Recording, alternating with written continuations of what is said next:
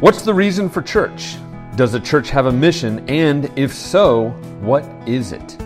In this message, listen as Pastor Chris Chadwick preaches from the Bible on the mission of the church, pursuing the lost. John chapter 6. The primary purpose of the Gospel of John is twofold. It's evangelistic, to convert non-believers. Kind of the seminal or the focus verse of that would be John 3:16.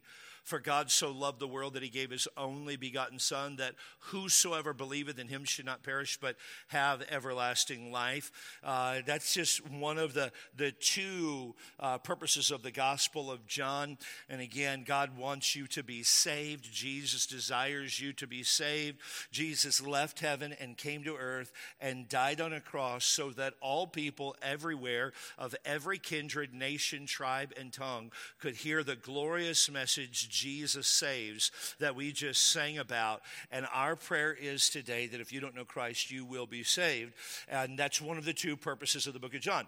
The other purpose of the book of John is apologetic, or to explain and defend the truth, to prove that Jesus is true and to identify him as the God-man. So there's an evangelistic purpose to encourage people to believe, and the word believe is actually mentioned approximately 100 times in the Gospel of John. And then there's an apologetic purpose, so he doesn't want it to simply be emotional. It is emotional and intellectual. Believe, and here's why you should believe on Jesus. Believe, and here's why you should believe on Jesus. Believe, and here's why you should believe on Jesus. Whether you're watching at home or in the crowd today, let me just simply say this. The Bible has the answer to your questions. The Bible can answer your questions. Some people say, well, if you believe in Jesus, you have to believe with blind faith. No. Our faith's not blind, but there is faith. There are things involved that we do not understand, and we don't fully grasp everything about God. I'll make no apology for saying that at all. Jesus, or the scripture actually says, without faith, it is impossible to please him. For he that cometh to God must believe he is, and he is a rewarder of them that diligently seek him. There are a lot of things that we cannot prove that we believe. Like your hunger. You can't prove you're hungry. You say, no, I feel it. Okay, that's a feeling, but it's not a fact. There's a lot of things you cannot prove that you are fully persuaded. And so when people tell me, I only believe in what I see, oh, so you don't believe in love? Because you can't see it. Oh, no, I believe in love. Oh, so now you believe in things you can't see. See, one of the things that Christians try to do, we try to be philosophically consistent in everything that we do. And the Gospel of John is written to help reinforce that concept. Jesus Christ is the only way to heaven. He is the only way to heaven. There is no other way under heaven given among men whereby we must be saved. Salvation is only through the person of Jesus Christ. But then we want to answer your questions. And as John is a 93-year-old man, the author, John, is a 93-year-old man as he writes this in very, very simple language, in very, very common man language. The apostle, the last remaining apostle who is alive on the earth, this apostle writes the Gospel of John with two fundamental purposes: to prove that Jesus is, or to prove that Jesus is the way of salvation, and then to apologetically defend that position. John is selective in his writing. He doesn't record every event of Jesus' life. You could read about that in John chapter 20, verses 30 to 31. He doesn't write everything that goes on.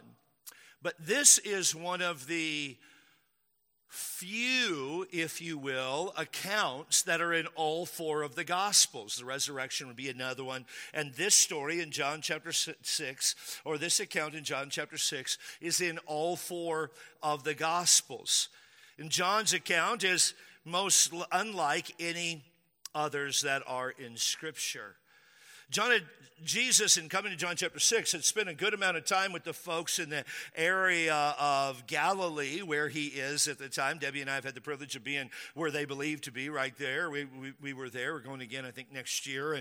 And Jesus and the disciples got into the Sea of Galilee to go to the other side to be alone. There had been a long season of ministry, John chapter 5, and then there's a big gap of time between John chapter 5 and John chapter 6. But John 6 picks up where Jesus is very exhausted, if you will. It seems like, I'm not trying to read into the scripture, but it seems as though that's the case when we take all the accounts together. And Jesus and the disciples are exhausted, and they go to the other side, and they go to a place where they think.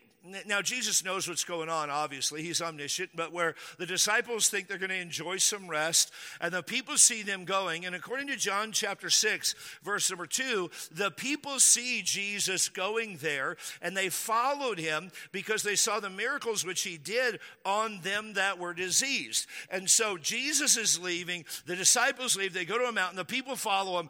And in mass, a group of people follow him to where he is.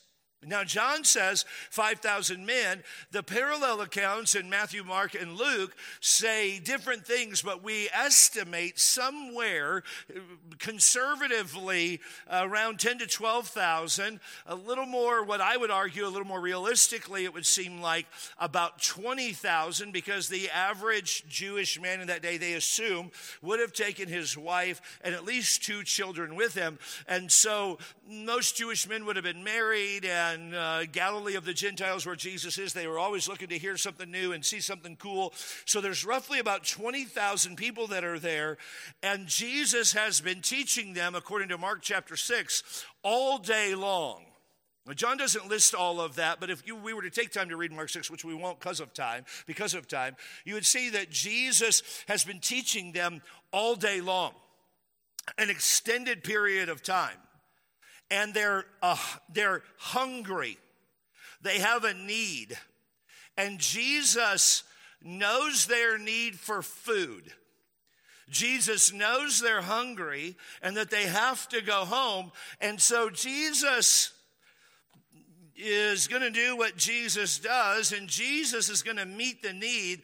And in dealing with the people's needs, we learn some things about missions that's very, very, I think, applicable for our lives today. In Mark chapter 6, verse number 35, we see the disciples' initial response in this way. They wanted to ignore the problem. The people had a major need going on, and the disciples just are like, let's just ignore it. Matter of fact, the Bible says in Mark 6:35, and when the day was now far spent, his disciples came unto him and said, this is a desert place, and now the time is far past, or it's late into the evening, Lord. What have we done? That's far past would mean we're getting towards the end of the day. Send them away, that they may go into the country round about and into the villages and buy themselves bread, for they have nothing to eat.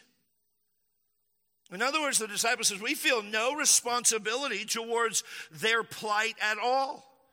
We don't have any responsibility. It doesn't even seem like an unfair statement to make. Send them away. Let them take care of themselves. Lord, just let them go do their thing. But it is an insight into the condition of the disciples. They were with the man they believed to be the creator of the world. And their very first response is, just tell them to go somewhere. There's got to be a McDonald's somewhere. There's got to be food somewhere. There's got to be a place these guys can get their stuff together. And they really just wanted to ignore the problem. Isn't that kind of the adage of the average, not to be offensive, but the average Christian today?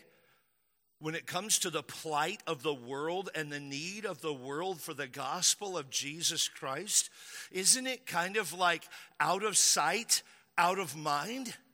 Oh, I see that there's a need, and maybe we get an email or we see an interesting, video about the plight of people in some part of the world or the plight of people in our own part of the world, and we see this need and we see this problem, and we're moved. We have a sense of like, oh, something should be done about that, but we're never the ones who are supposed to do the something about it.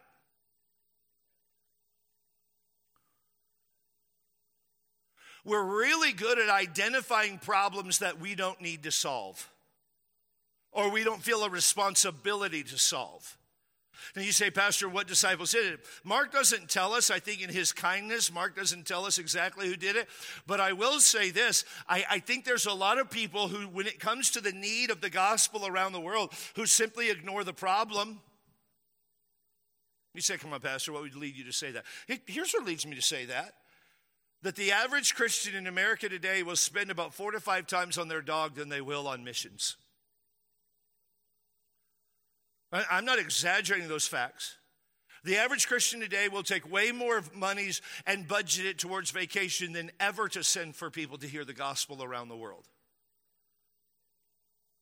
Way more, the Christians way more concerned about the vehicle they drive or the house that they live in than they are about sending the gospel all over the world. You say, well, I didn't mind it when you talk about the disciples, but I don't like this about me. I get it. Might not be the most amen message I've ever preached. But I just want you to understand something.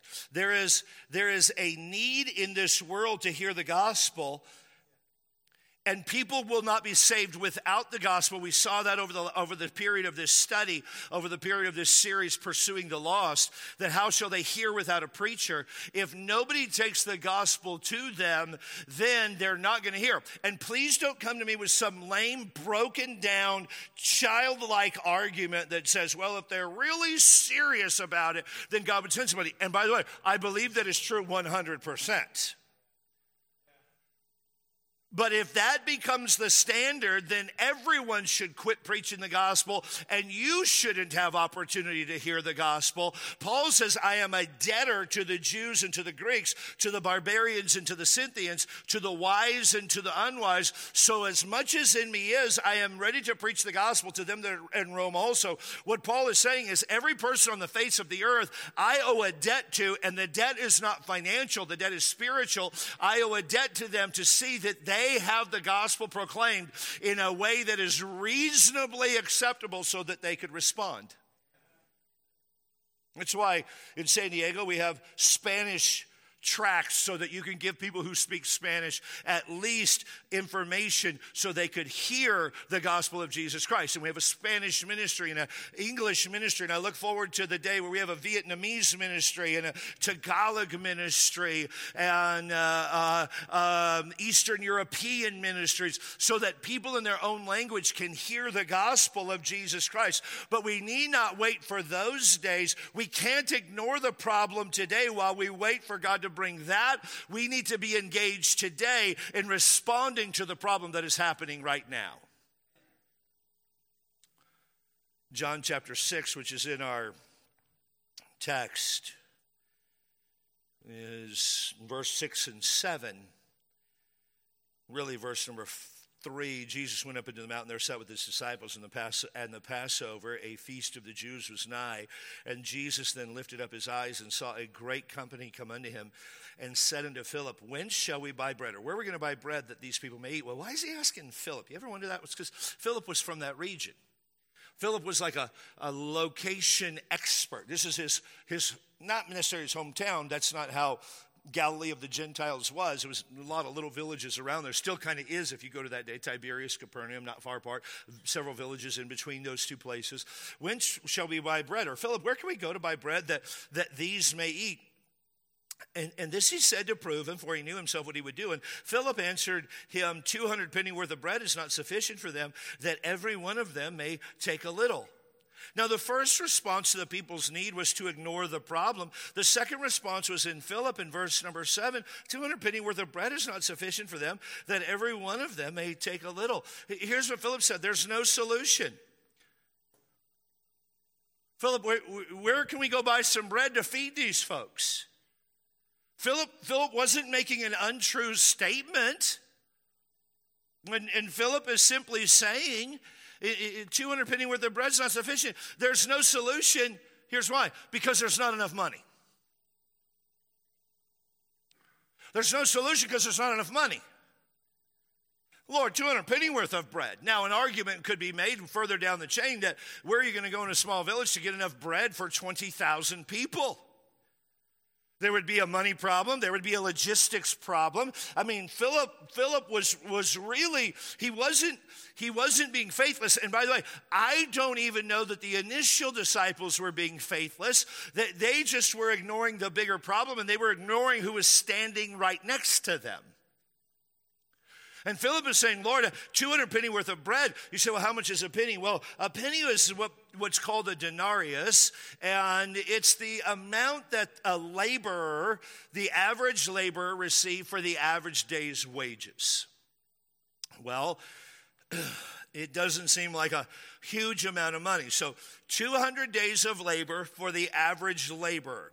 In modern day terms, I looked this up this week, that would equal about $35,000 before taxes. So it would equal $12. No, let's just say $35,000. If the crowd, which was 5,000 men, had their children and their wives, let's say it was 20,000 people, which is kind of traditionally what is thought, then that comes to about $1.75 per person, which isn't much food unless McDonald's is having their 2 for $2 special. Just not a lot of food. And there's a lot of things that would have to be done with all of that as far as inflation goes and things that are related to finance to help us to understand. But what Philip is saying is, Lord, if I had $35,000, that's not enough food to feed everybody in this crowd. It's not sufficient for them that every one of them may take a little. Lord, even 35 grand wouldn't be, or even 200 penny worth would not be enough that everybody in this crowd could take a little.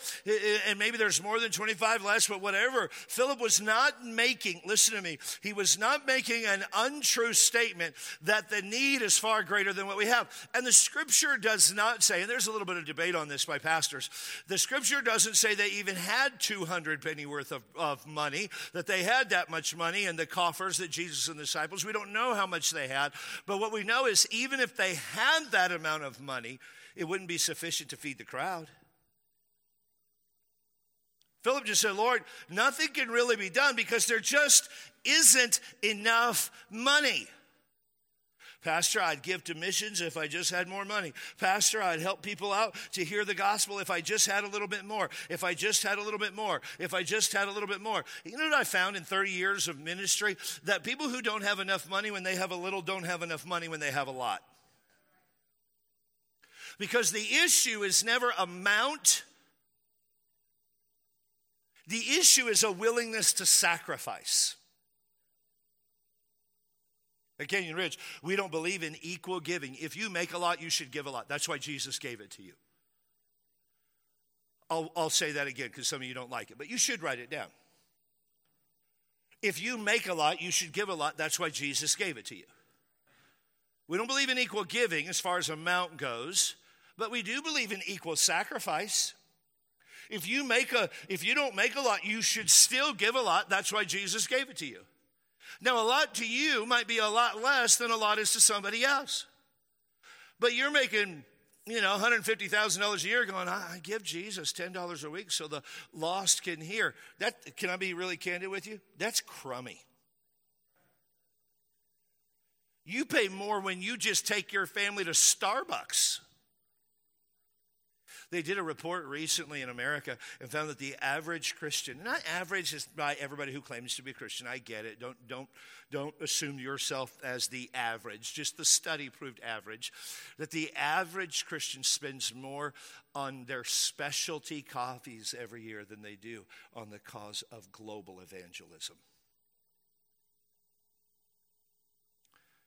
The average Christian is more concerned about a really crummy cup of coffee from Starbucks with lots of sugar and vanilla and ice in it. By the way, if you drink that, that is not coffee.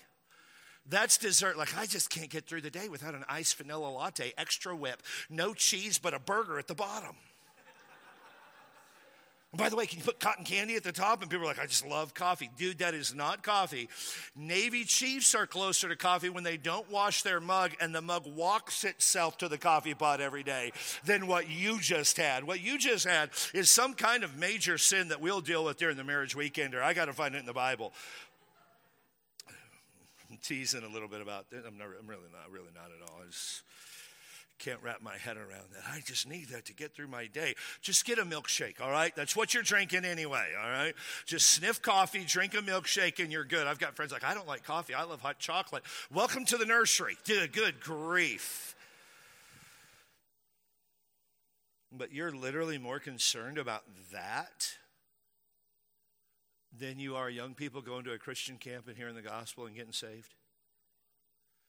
You're more concerned about that than young people going to camp and going in a place of anxiety, discouragement, depression where they've been cutting and having major mental health issues and the Word of God is preached and their life is transformed. Well, but I got to have my coffee. I get it. Have coffee. I mean, I drink coffee. I have a lot of ways. I'm a big fan of coffee. I think nine different ways to make coffee at my house. People keep buying me these different types of pots and things, and I love every one of them. I like them. I watch YouTube videos about coffee. I can tell you the exact temperature and the type of ground, and I've got special grinders that friends have given me. I had a friend that sent me a $300 coffee grinder. I use it once a year. It's a blessing. And you say, what do you drink every other day? Keurig. You say that's cheating. It totally is, but Debbie makes it and I feel good. So it's got a lot of caffeine. Matter of fact, sometimes I don't even drink coffee. The older I get, how many of you are telling the truth? It's just for the caffeine. It's like you got 5-hour energy next to the bed. The alarm goes off. You just pour it in your ear, hoping it'll make it to your belly. But we're more concerned about things. There's no solution. I can't give because I just don't have any money. I can't give because I'm just so far in debt. As a general rule, the reason that you're in debt is because of envy, not need. You had to take that vacation. You had to do this. You had to do that. And I'm not against vacation. I'm not against this or that. Don't get me wrong. Don't get me wrong. But the reason we often don't have enough money to do what God has called us to do is because we wasted the resources that He gave us. Philip's answer was a fair answer. Lord, we just don't have enough money. Continue looking in our text this morning. Verse 8 and 9, I love this next disciple. One of his disciples, Andrew, Simon Peter's brother, saith unto him, There's a lad here which hath 5 loaves and 2 fishes, but what are they among so many? Andrew, Simon Peter's brother, just about every time we see him is bringing somebody to Jesus. Would to God that every one of us would be Andrews.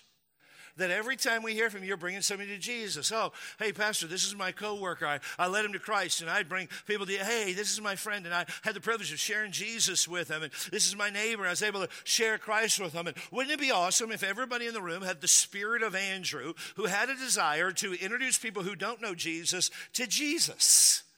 I had the privilege this week of sharing the gospel with some people and introducing them to Jesus. They haven't accepted yet, but I love the opportunity that I had to share the gospel with them. I never want a week to go by where I don't share the gospel and try to introduce somebody to Jesus. That's Andrew. He's saying, Lord, I'm bringing this person. Andrew brought his brother Simon Peter to Jesus. We read about that in John 1, verses 40 and through 42. He's bringing people from the feast in John chapter 12 and verse number 20. And here, Andrew is bringing a little boy to Jesus Christ. He says there's a lad here or a young boy, maybe 8 to 12 years old, somewhere in there, which has 5 barley loaves and 2 small fish, but what are they among so many? Here was Andrew's response. I tried, it just won't work.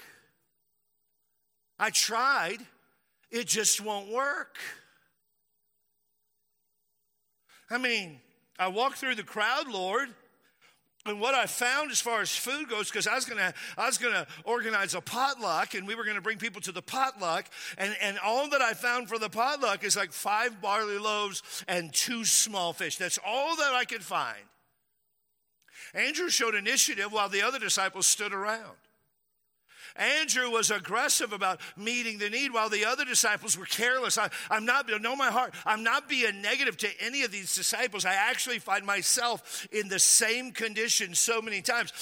He tried, he looked, and it's a fair question to ask. Jesus, there's 20,000 people, and what I found are 5, about the size of a Twinkie, a barley loaf. I found 5 little Twinkies and 2 goldfish. 2 small fish. If you go to Israel and you eat fish out of the Sea of Galilee, we would call that tilapia. They would be big. These would be small. They're not tilapia. They're tiny lapias. They're just really, really small.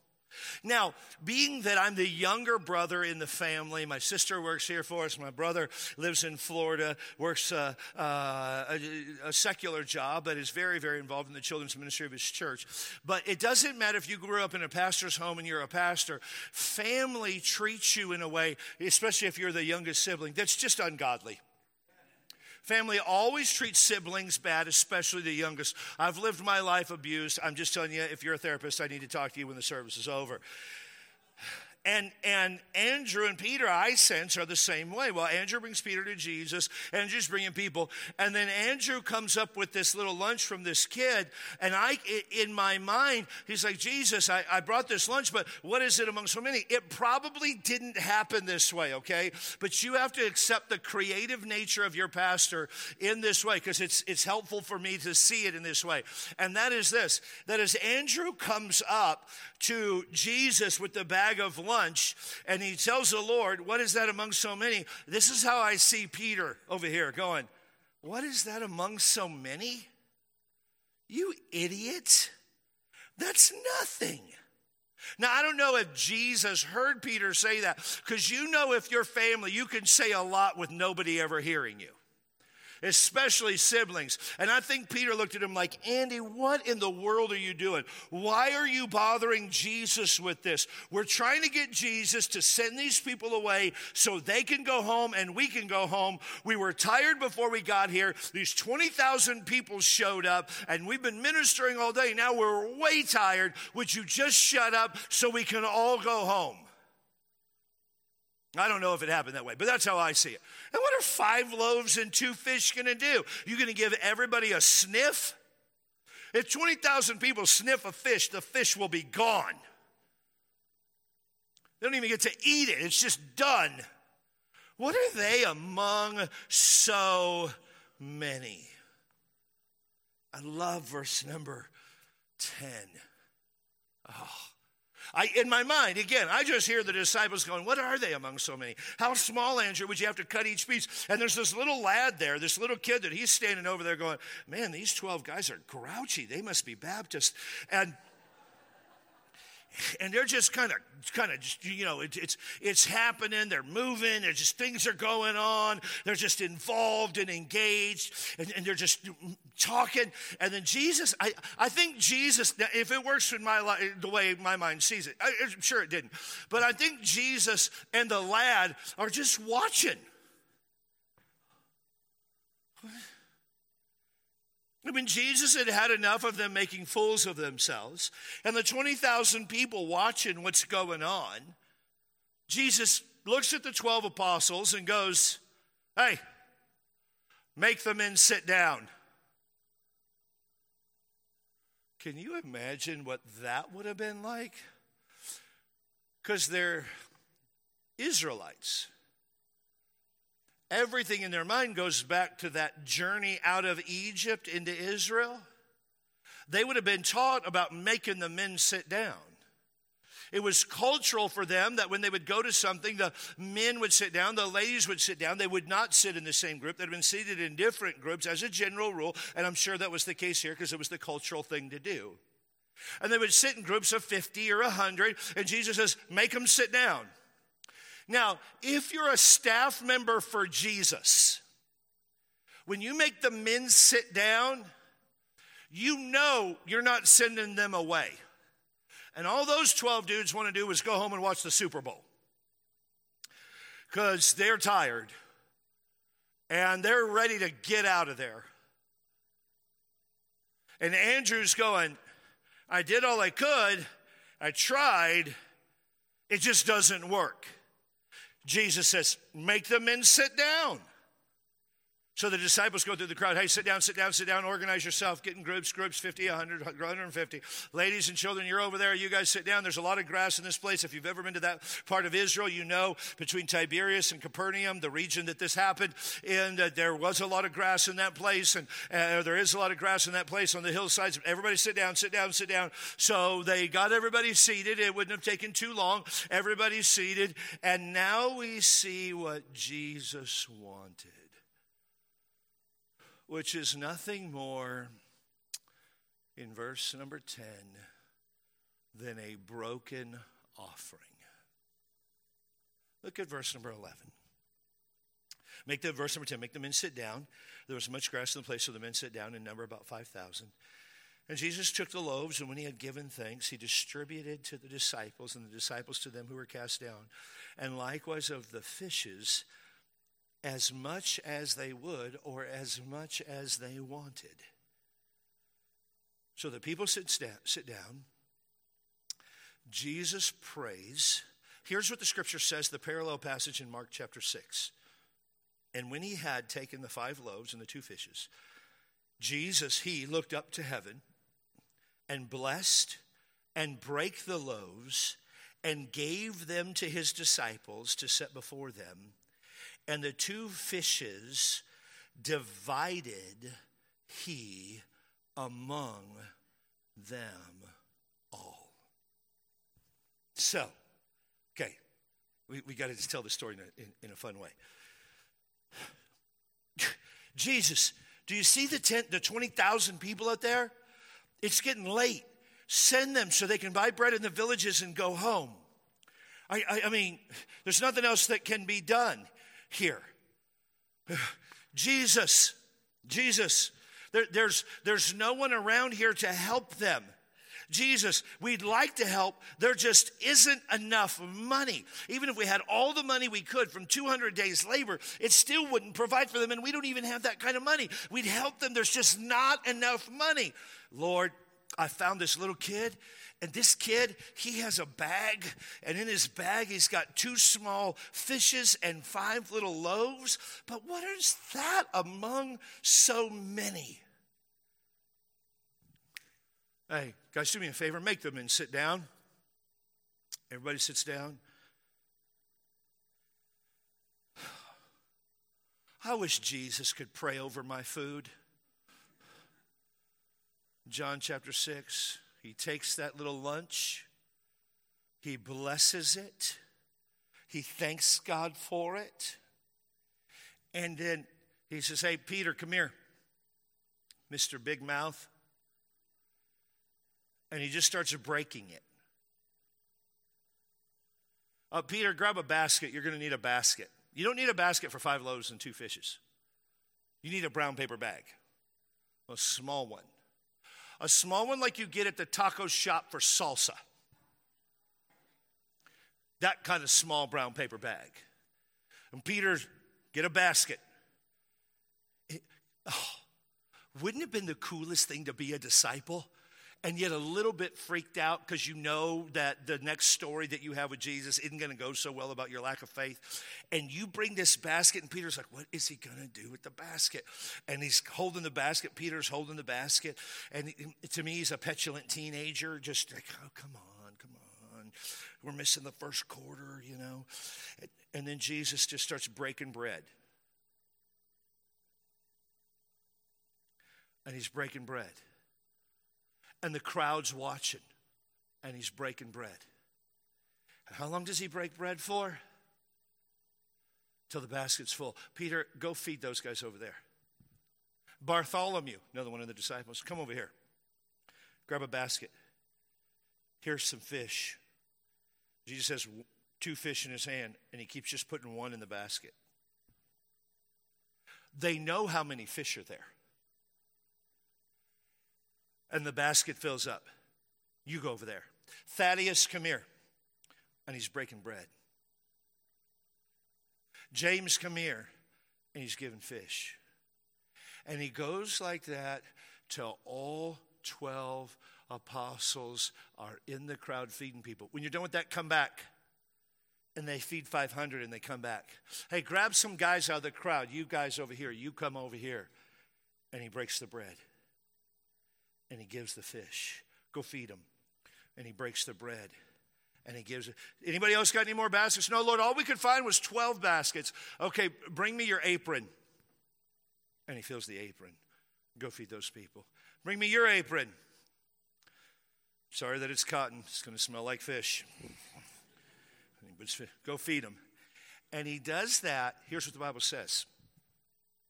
Till everyone ate well, listen to me, and they're like your grandpa at a buffet. They ate till they couldn't eat anymore. You ever seen those people at a buffet? Oh, you've seen yourself at a buffet. Where you eat, that's why I don't go to buffets, because I've been there with Bernie, and we're both just disgusting. And you get done at a buffet, and how many of you have said these words? I don't think I could eat another bite. How many of you ever said that word or that phrase? Yeah. Why? Because it's like up here. It's like your esophagus can't keep it down. You're begging God for the rapture and digestion all at the same time. That's how much they ate. They ate till they were completely full. Why did they eat? I'm going to tell you, don't answer. It'll ruin the moment. Why did they eat? Because there was this little kid who, when he left his house, his mom gave him a lunch. And this apostle comes and says, dude, this is all we have. You mind giving that to Jesus? We got to feed these people. Lord, I've done my best. I've done my best. And all I have, and all I can find, is this little lunch of 5 loaves and 2 small fishes. But what is that? What's that among so many? There's 20,000 people, Jesus. What is that among all of these folks? You know, Jesus, in my original comedy sketch about Peter and Andrew, I had Peter telling Andrew Jesus was going to make the rocks manna. Jesus could have made manna. Jesus could have floated in Chick-fil-A sandwiches. You say, well, there wasn't Chick-fil-A yet. Well, I mean, if you're Jesus, you could do it. He knew what's coming. Jesus could have done whatever he wanted to do. But you know what he did? He used that little boy's lunch. 5 loaves and 2 small fishes. And he just kept breaking the offering. And breaking the offering. And breaking the offering. Well, my little offering can't do anything. Well, you're taking away or not factoring in the compounding power of the King of Kings and Lord of Lords. It's just a little offering. Yeah, but it's all that he had. But if he gave it and Jesus ate it, he was going to go home hungry. He was going to go home without any food. But look at verse number 12. And when they were filled, he said unto his disciples, gather up the fragments that remain, that nothing be lost. That nothing be lost. Jesus kept breaking and breaking and breaking and breaking, and people had so much food in front of them. Grab back just get all the food that remains so that nothing is lost. It's been debated where that stuff went. I'll tell you what I believe with all of my heart, that Jesus had the disciples take the 12 baskets of food to the little kid's house and drop it off at his front doorstep. Why? Because when you give to Jesus, he always gives back so much more than you could have ever given him.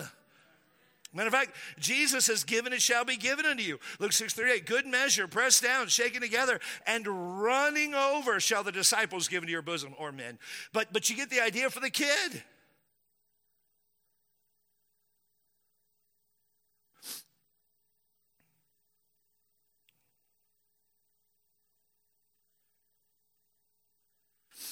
You see, a broken offering is better than a big offering.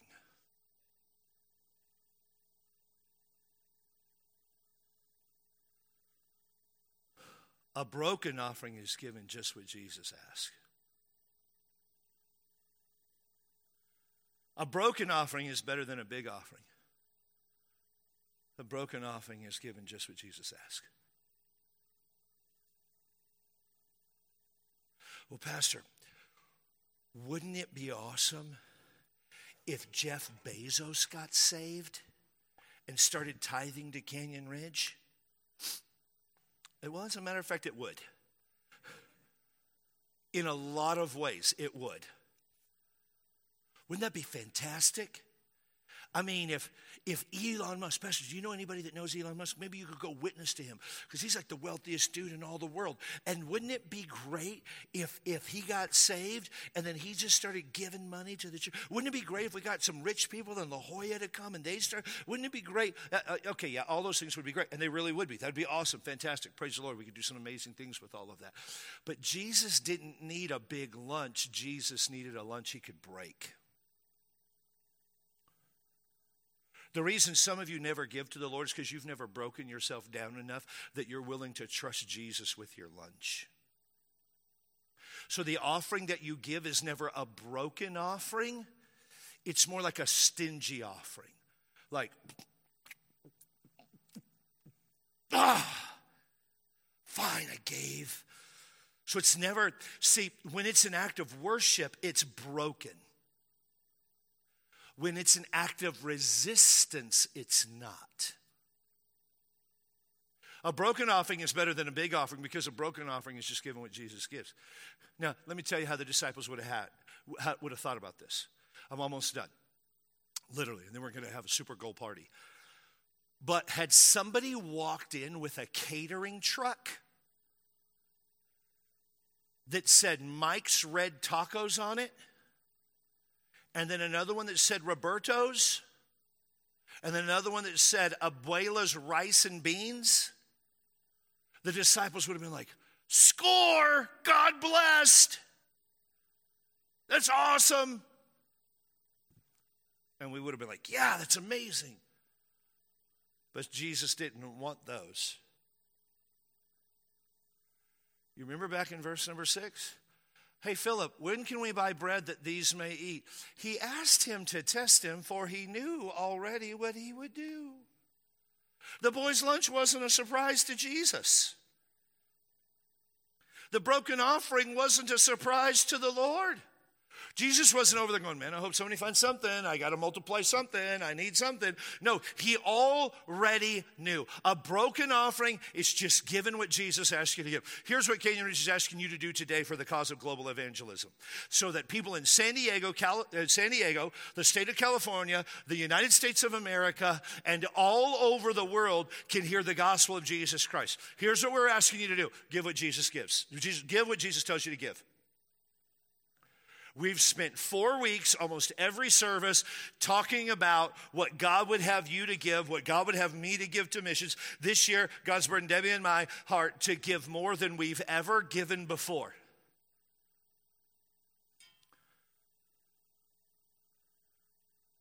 Like multiple car payments a month for expensive cars. That's what we're giving. Like houses that we could buy for our daughters. in Kansas. But nonetheless, you can buy a house in Kansas for $12. 5 loaves and 2 fishes. That's all we ask for this house. It's a mansion on a golf course. But seriously, you say, why? Because Jesus asked. Because Jesus asked. Well, what if he doesn't bless you for that? Then he's asked me to sacrifice so others can hear the gospel that I heard as a infant all the way till I accepted Christ as a 10-year-old boy, and the message that I have literally heard or read every single day of my entire life.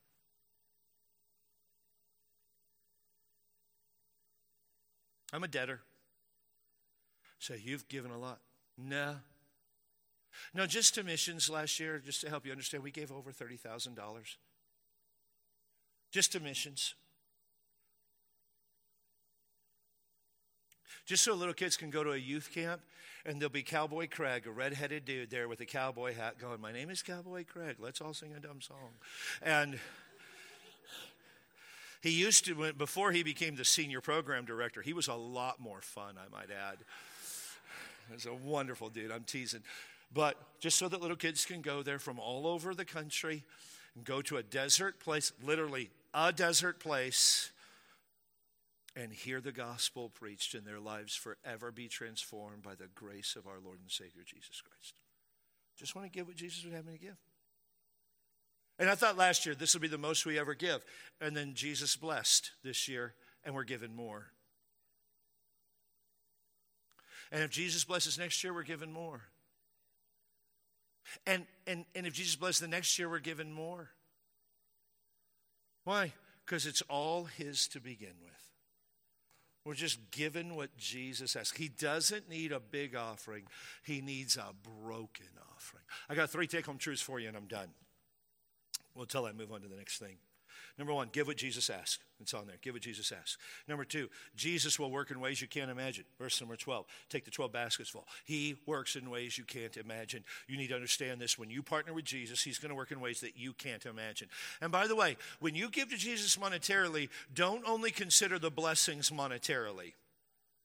Your child getting saved, your marriage being good, you having some good health. Those are some blessings as well. They're not required, they're not necessary, but they are blessings of the Lord that he rewards to the faithful. So Jesus will work in ways that you can't imagine. And number 3, Jesus, this is my favorite point of the whole message, Jesus never wastes an investment. You never lose an investment when you give to Jesus.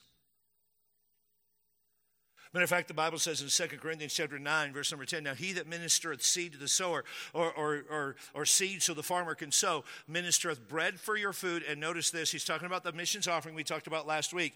And multiply your seed sown and increase the fruits of your righteousness. Doesn't mean you're going to get wealthy. Doesn't mean you're going to become a millionaire overnight. I've been given to missions well over 40 years.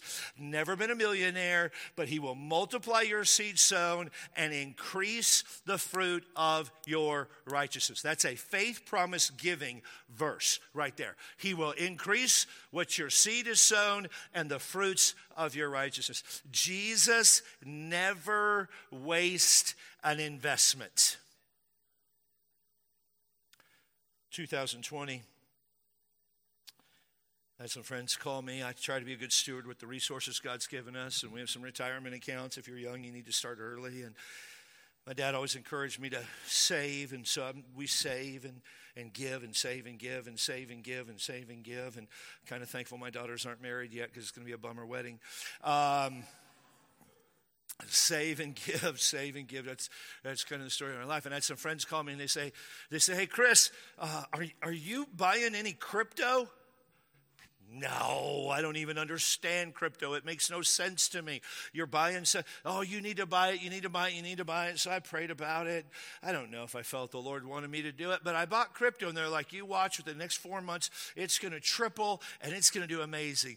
Man, it didn't even not only triple, it dropped and it kept dropping and it kept dropping and it kept dropping. And now praise the Lord, I invested Debbie's money, but And I didn't invest a lot because I want to try to figure this out. And I didn't invest a lot. Bernard and I both did. And we just watched that thing cater. Now it's a financial Grand Canyon. Like we bring people over and say, hey, check out this cavern or cavern in our finances. See it there? People are like, do you have to pay taxes on that? There's nothing to pay. I just want to give it to the government. It'd be like my offering to Pharaoh. Like here, you can have it. I got nothing. Let me tell you what it's called. A wasted investment. Wasted investment. Like if you buy a GM product, it's a wasted. No, I'm kidding. Some of you go, what's a GM product? You get that joke about halfway through lunch.